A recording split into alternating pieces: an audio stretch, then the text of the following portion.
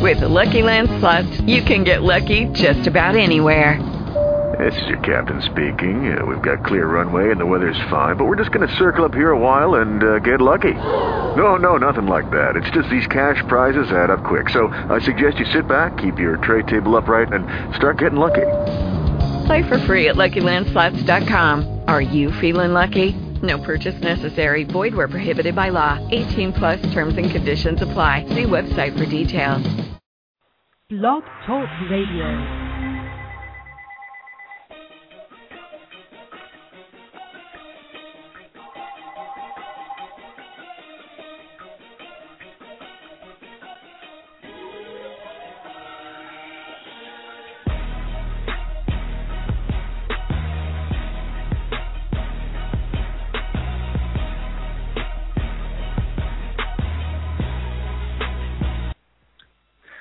Good evening, afternoon, whatever you want to call this awkward time on Sunday, and hope you're enjoying whatever's left of your weekend. I'm your host, Joe Parello, and welcome into Taking You to School, formerly the only college basketball show on the RF Sports Radio Network. Now we're talking a little NBA, some NBA draft, things of that nature. But obviously the major topic of conversation is going to be the off-season NBA moves going on right now.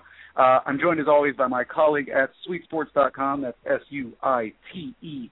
Sports.com, Mr. Jeremy Conlin. He also contributes to BuzzFeed and has contributed to the ESPN True Hoop Network, but I believe he's back on it writing for knickerblogger.net. Jeremy, first of all, glad to have you with us this week. But second of all, could you maybe talk to us about your new position and kind of what you're going to be doing? I'm writing for knickerblogger.net, which is the Knicks blog on the ESPN True Hoop Network, and I'm still working out how involved I'm going to be with what they do, but I had a few things up already in the last week or so you can check those out. And I'm excited to be once again a member of the True Hoop Network. Yeah, well, who wouldn't be? It's obviously a pretty cool thing that ESPN does with all the different blogs on the different teams and connecting them together, and they get you to contribute every now and then on the ESPN homepage and stuff. So it's a really, really cool thing. We also welcome in our buddy from RoundBallDaily.com, one of the best hoops blogs on the net. Mr. Kels Dayton. Kels, I don't know if that was your phone ringing earlier. I know you're a busy guy, but how are you doing today? No, it wasn't my phone, Joe, but I'm doing pretty good. I wish it was. I need to get busier. Don't we all? I watched a couple of your videos this week. I saw you arguing about A-Rod and about steroids and how we care more about steroids in baseball than we do in football, but neither of those are our sports, but I just wanted to say, nice video.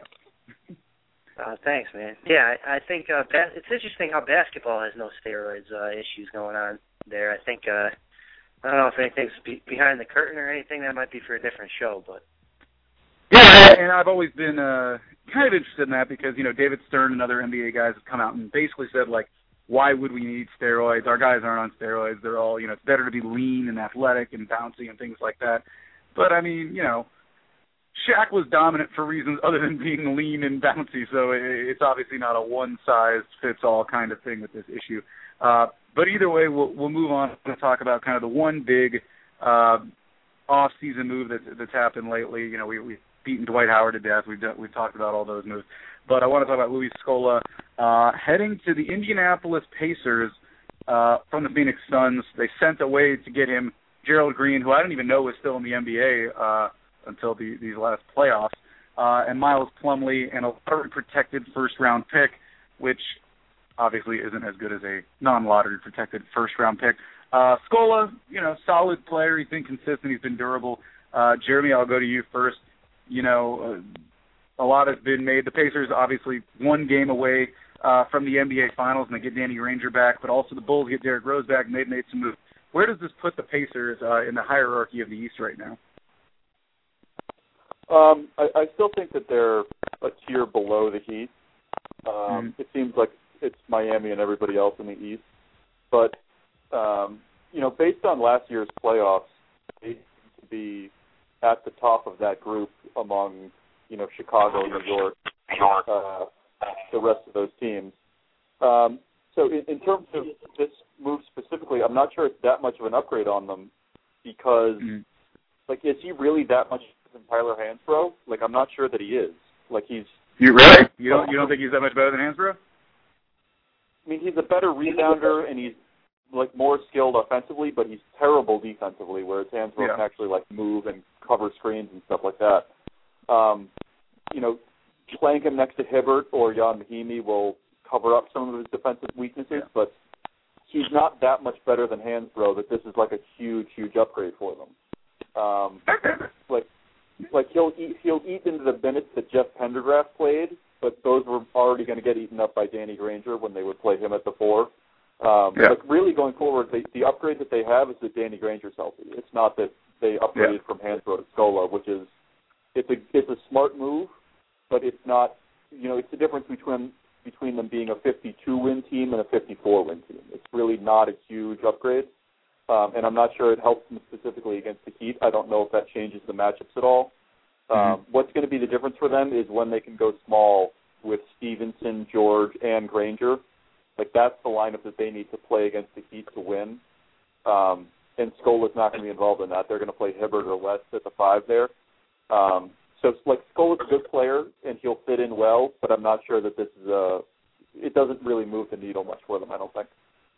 Okay, fair enough. And Kels, first of all, your opinion on that, but also, you know, Gerald Green, no one really cares about seeing him go, but how about sending away a first-round pick and a guy like Miles Plumlee, who we really don't know what he is yet for a guy like Scola?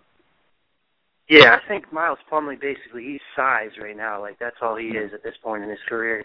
And I think Scola, I'm a little more high on the move than Jeremy is, because I think you take a look at him, he's a good shooter, he's a good passer. They could play a little bit of high-low maybe with Roy Hibbert, with him maybe at the top of the key and Hibbert down low. Maybe gives the ball to Scola. He can throw it down in there to Hibbert a little bit more. And I think it just presents a little more matchup problems on offense. I agree. He's not a great defender, but I think the fact that he gives them a little more versatility on offense, kind of like maybe the same kind of role that David West does as well, but he gives you another guy who's another good passer, and I think they definitely improve their team by adding him. I think losing Gerald Green doesn't do anything.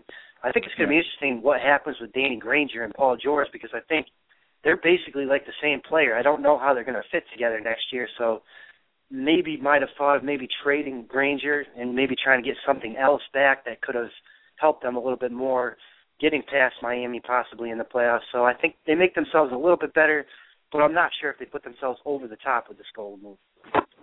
Okay, that's fair enough. I think what I'm kind of hearing from both of you and kind of thoughts on it too are, yeah, you know, it helps. He's a good player. You know, he's been a double-digit scoring guy. He doesn't miss games, so, you know, you have that. But, Jeremy, I want to go back to you. Hypothetical situation, other than adding LeBron James to their team or something ridiculous like that, what is the piece that the Pacers need to get to the level of the Heat? I mean, is there a piece, you know, hypothetically that they could add that would be out there? Well, before I get to that, my one other observation is that the Suns traded for the worst brother again. They recently traded for Luke Zeller, and they recently traded for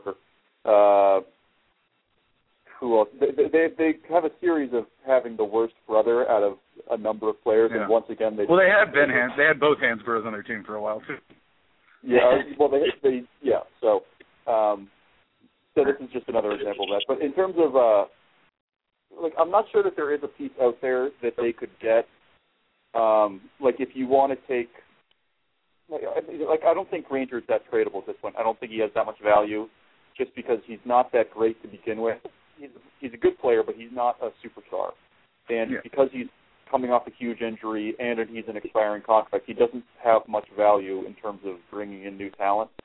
So the best case scenario for Indiana is that Paul George makes this leap and becomes, you know, sort of like a young Kobe type player where he's a true on both ends. Like he is that level on defense. He's a superstar on defense. But he gets a little bit out of control when he plays pick and roll offensively. He's better as a spot-up shooter. Like if he really develops his off-the-dribble game and can really create offense consistently to the point where Indiana has a top 10 offense as opposed to like the 16th or 17th best offense, that's what they need to potentially upset the Heat. It's not going to be a question of them going out and adding a new piece. It's going to be all of their young developing players like Stevenson, Hill, and George, like sort of taking a step to the next level Like if all three of those guys get 10 to 15% better in the next year, then they'll probably beat the Heat just because the Heat seem to be sort of old and decrepit by the time the playoffs roll around. It's been that way for 2 years now. But just the likelihood of that happening seems to be pretty low, just because it's a tough hurdle to climb to get to that championship level without a superstar. So they need George to take that leap. And if he can't do that, then this is basically they're tapped out. Yeah, I mean, you kind of have a limited ceiling when you don't have a guy that's playing that level on both ends. And you talk about the Heat, they're kind of, they're limited because they play a little small. That's when they're at their best. But they have, two true superstars, including the best player on the planet. Meanwhile, the Pacers are kind of more of a complete team, but just don't have that one guy that can really push them over the top. Kels, I want to go to you kind of in the same vein. He mentioned just, they're young guys improving.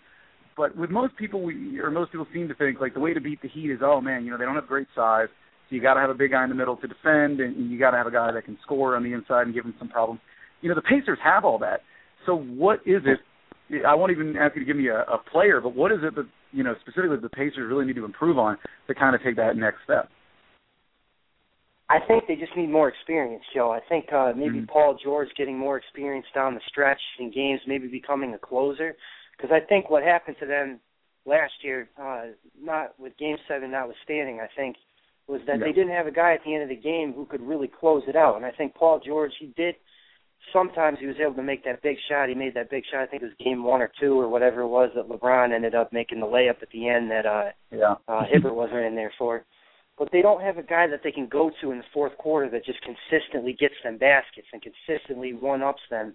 Like, George is a really good player, but he's not a great player. And I think that's the difference between them and even when you look at the Spurs. They're kind of similar teams, but you look at the Spurs and they have Tony Parker, they have Tim Duncan, obviously, who are great players and who can make big shots down the stretch. So I think that's really what they need. They need to get better. Everyone needs to improve.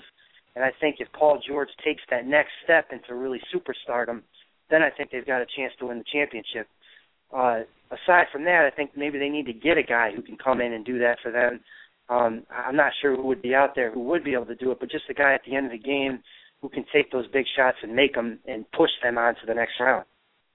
I've looked, and no one has signed Robert Horry this year. So I think he might be available. I think they might be able to get Big Shot Bob, come on in and just make a few clutch playoff shots and not actually do anything in the regular season. That's a definite possibility.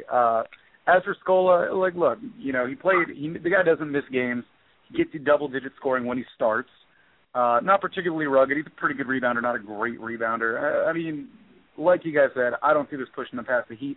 I don't even know if it pushes them past a Derrick Rose healthy Bulls, but they have, again, an intriguing young roster. If those guys develop, Indiana's going to be a force for a while now in the East. Moving on, another guy that has some deep playoff runs in him, Gary Neal. He just got a 2-year deal with the Bucks. He's a point guard. He's a good three-point shooter. The Bucks right now, they lost Monte Ellis to Dallas. They've got Brandon Jennings still kind of hanging in limbo there. Kels, what do you make of this signing, and what does it mean for them to bring back Brandon Jennings? Does it mean they're going to bring him back and try to play 2 point guards again, or are they kind of banking on Gary Neal being their guy? Yeah, I mean, I'm not sure if I would bank on Gary Neal being my guy. I mean, he had a great run in the finals, but, I mean, I don't know if he can sustain that over the regular season. I think we've seen guys before, obviously, that have had, great finals performances. I'm trying to think of a guy right now, but I'm coming up blank right now. But I don't think Brandon Jennings is going to you could say Robert Horry, I guess. Yeah, that would be a great point. But I think when you look at, like, Brandon Jennings and his impact on what the Bucks are trying to do, it's like I don't think that he's going to be able to take them to the next level either. So it's kind of like they're kind of stuck in an NBA purgatory where they kind of need to get worse in order to get better. And I think it's kind of, I wouldn't pay max money for Brandon Jennings because he's supposed to be a point guard, but he plays like a shooting guard. He doesn't pass the ball enough. He's not good enough at making decisions. So I think they're in a tough spot right now. And they kind of, for years, they've kind of been in the middle of the road in the NBA, and I think they kind of need to bottom out and kind of start over and maybe hopefully get something through the draft that can launch them into contention. Yeah, and if there was ever a year to do that, I think a lot of teams are going to be thinking about tanking this year. It's supposed to be a great draft coming up in 2014. Jeremy, I want to go to you on this issue, and first of all, Brandon Jennings, but also that issue of basketball purgatory. We always talk about it, and it's seemingly a pretty real thing where the worst thing you want to be is the last team in the playoffs. Is that where first of all, is that where the Bucks are, or have they just not realized their potential yet? And do you think bringing Brandon Jennings back, do you think that's going to happen? Well, I think the most likely scenario is that they just sign Jennings for his qualifying offer. Qualifying offer, yeah. Like he'll be, or no, he is a restricted free agent right now. Yes. So they'll sign him they'll sign the qualifying offer and he'll be unrestricted next season. That's what's most likely going to happen. I don't think, he basically has no leverage right now, and it seems like they don't want him back that badly. So him getting a multi-year deal the way like Jeff Teague did in Atlanta, I don't think that's going to happen. So I think they're going to just roll him over for one more year and then see what happens next summer. I don't think Gary Neal is going to be their point guard. I think he's going to be their third guard, and they're going to go with Jennings if they re-sign him, which seems likely, and then O.J. Mayo as shooting guard. But it, like you said, they seem to be in that position where they're either the last team in the playoffs or the first team out of it. Like Cleveland and Detroit are also going to be in that mix this year. Maybe even Toronto if Rudy Gay has a really good season. But obviously the Celtics are going to drop out. Philly was the 9th seed last year. They're going to drop probably to the bottom of the conference. Atlanta might, they'll probably stick in the playoffs around the same spot. But it's going to be Milwaukee, Cleveland, Detroit, Toronto fighting for those last two playoff spots, the 7 and 8 seeds. And Milwaukee, I would actually put Milwaukee on the outside at this point. But the thing with them is their ownership has always been in the position that they would rather be competitive and a potential playoff team than bottoming out. And the reason for that is they're always looking for tickets, and they don't think it's worth the long-term investment to bottom out and be a non-profitable team for 2-3 years while they suck. They don't think that's worth it because they're really going year to year. Every single year there's a rumor that they might be the next team to move. So they need to be competitive to sell tickets. That's the mandate that their ownership has given them. And for a group that wants to keep the team in Milwaukee, I think that's a defensible position. And my guess is that they're going to try to replicate this Indiana route where they really luck out with a guy in the draft, and it seems like they did that with Larry Sanders. He seems to be a real, potential defensive superstar the way Tyson Chandler is. He's in the upper echelon of big men defenders in the league. So if he can develop an offensive game, then they could, maybe take a step towards being a competitive playoff team year in, year out as opposed to just being playoff fodder for Miami to sweep. So, if that's what their model is, they need to start looking for high potential guys in the draft. And John Henson seems to be a guy that can fit that model. And then the guys that they picked up in the draft this year, they seem to be long-term projects that could blossom into potential stars. So that seems to be their model, and they seem to be sort of on the right track. But for right now, it just seems like they're treading water. But that's really what they want to do. Yeah, I guess you bring up a good point that I hadn't even really considered. That in a market like Milwaukee, you can't totally bottom out because just no one's going to go to the game. You're not going to turn a profit, and you're not already a super profitable team. So it puts, that's another disadvantage of the NBA. The small market teams are at a disadvantage for a plethora of reasons, not just that superstars don't want to sign there necessarily. You mentioned a couple other teams. You mentioned Cleveland. You mentioned Detroit. That'll be fighting for the bottom of the East, but they're both teams with seemingly young budding stars and seem like decent destinations for free agents next year. And I think their fan bases are actually would be excited to see them in the 7 or 8 spot rather than, I don't think Bucks fans will exactly get exhilarated if their team goes in as the 8 seed and gets blasted again. But I think Cleveland fans, obviously after the whole decision and LeBron leaving, are ready to see their team back in the playoffs, even if it's just a 7 or an 8. And I think Detroit fans are kind of feeling the same way, and they've got to feel pretty good about that front court that is sort of coming of age now, so to speak. Speaking of front court and age, not really coming of age, but let's just talk about age. The Rockets just signed Marcus Camby to a one-year deal. Toronto released him this. They'll still owe him about $7.5 million. So the majority of his money is going to come from Toronto, who bought him out. But he's going to get about $1.25 million or $1.4 million, something like that, whatever the veteran minimum is, from the Rockets. And Kels, I'll go to you. What does Marcus Camby have left in the tank? And if Omer Asik does leave, will he be a serviceable backup for Dwight Howard in Houston? I think Marcus Camby has about as much left in the tank as I do every time I take my mom's car. I never refill it.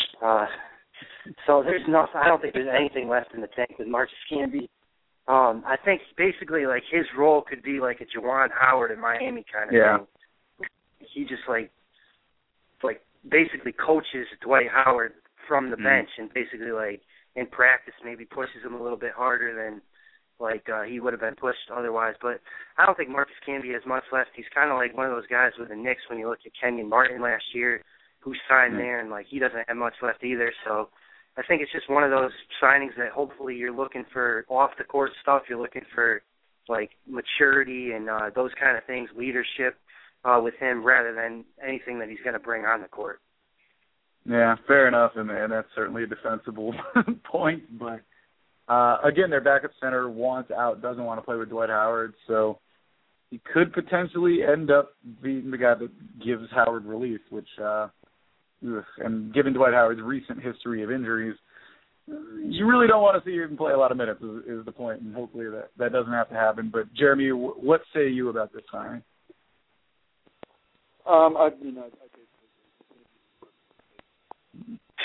Jeremy, you there? I think you just faded out on us. I think Camby's going to be the emergency big man. I wouldn't expect him to play major minutes. He played in Houston in 2012 and played about 500 minutes, which is not a totally small sample. I mean, it's small, but it's not extremely small. And he actually played really well. But then, like last year, he was obviously injured for most of the season and shot 32% from the floor. So he's basically washed up at this point. If he's playing, 6 minutes a game in games that don't really matter, like you could do a lot worse. But it's not. They're not going to be high leverage minutes by any stretch of the imagination. I agree with Kels. He's going to be mostly on the bench working with Howard to improve shot blocking timing, like sort of getting that part of his game back that he lost with the injury, and sort of helping him get back into that to be the defensive player that he was in Orlando, that he really couldn't be last year because of the injury. Like I think that's going to be the primary focus for Camby. I mean, like you said, Asik wants to get traded, but Houston's been pretty adamant that they don't want to trade him. They're content to pay him $8 million, only play 18 minutes a game. Yeah. But I think at some point during the season, a trade is going to present itself that's going to be really tough for them to say no to. Like if they can get like a Rock Anderson type player, who he's a good rebounder, but is also a really good shooter that would fit in perfectly with their system. If Golden State is looking to move AFC, that's someone that could fit in with what Houston does. Like he's a really good handler and passer from the power forward spot, and Howard would obviously cover up a lot of his defensive weaknesses. But if one of those types of players is available, I think they would look to move Asik. But for now, it seems like Asik's going to be their backup big man, and then Camby's just going to be, break in case of emergency with the glass coating in front of his face. I think that's the only way that he gets on the floor. Fair enough, and for his sake and Houston's sake, I certainly hope that is indeed the case. Guys, last thing before we call it a day, we got 7 minutes left. I want to get the final word on the rookies. We've broken down the draft. We've broken down who's going to make the biggest impact. We're talking about the Summer League.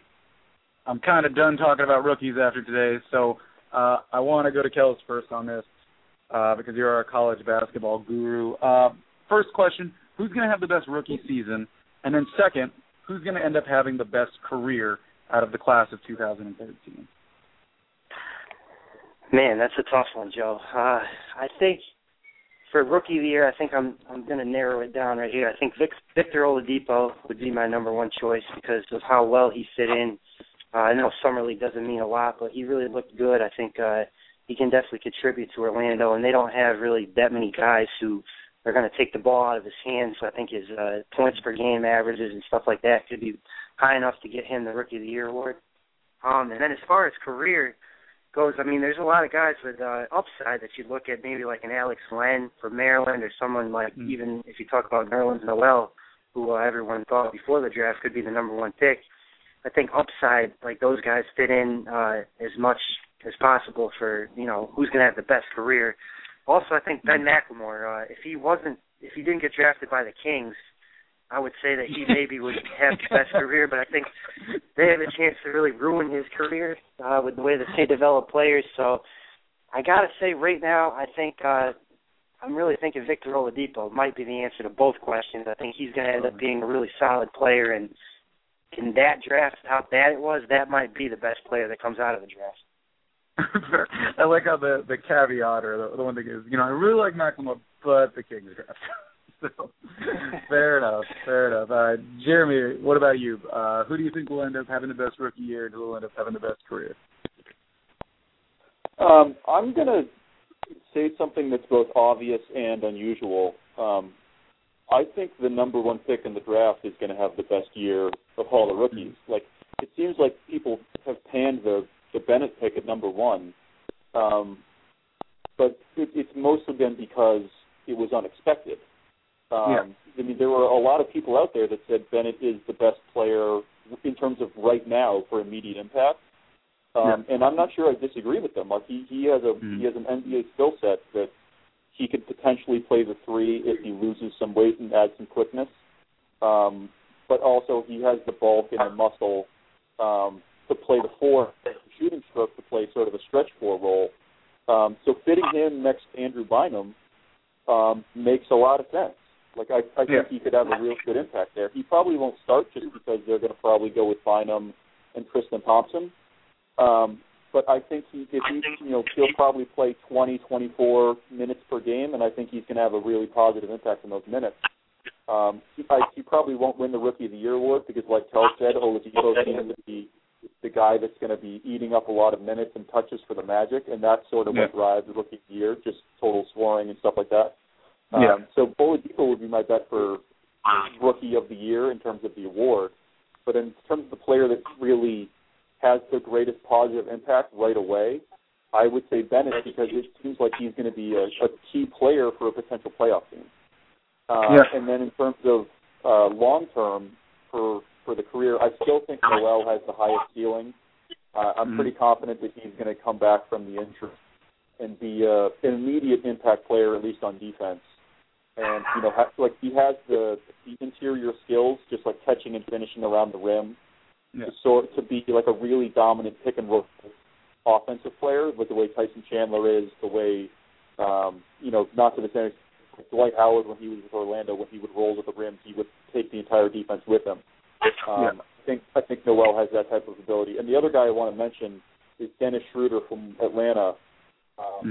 He really tore it up in Summer League. A lot of my friends on the blogosphere were for Summer League, and they were reading about him all week.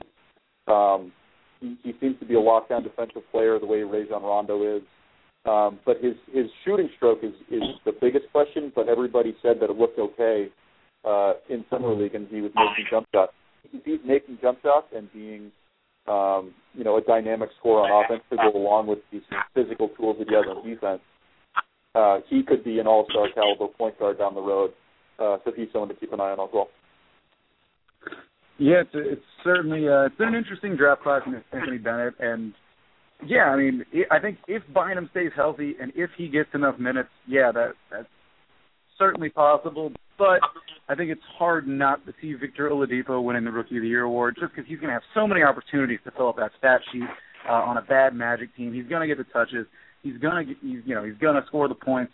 And, you know, he's been running the point and looking pretty good, so he's probably going to get the assist. He's a decent three-point shooter. He's highly regarded as a defensive player, so even if he isn't as good as, you know, scouts think he's going to be, he'll still kind of get the benefit of the doubt on that, I think, just in terms of getting awards and things like that. Honestly, I think he's going to have the best career, too. I got to agree with Kels. I don't see a potential superstar in this draft, except for maybe Bennett if he becomes the second coming of Grandmama and can stay healthy and can stay in shape. I think you look at Oladipo and his ability to shoot the three, defend both guard positions, run the point. If he adds a little bit of a mid-range game, can, you know, do something, maybe a floater, and can become a little bit better of a slasher, I think he's the one guy that actually has a chance to become a true force on both ends of the floor. That's all the time we have for you on this edition of Taking You to School. For Jeremy Conlin and Kels Dayton, I'm Joe Parello. Enjoy the rest of your weekend, everybody. Okay, round two. Name something that's not boring. A laundry? Ooh, a book club. Computer solitaire, huh? Ah, sorry, we were looking for Chumba Casino. That's right, ChumbaCasino.com has over 100 casino-style games. Join today and play for free for your chance to redeem some serious prizes. ChumbaCasino.com. No purchase necessary. Void where prohibited by law. 18+ terms and conditions apply. See website for details.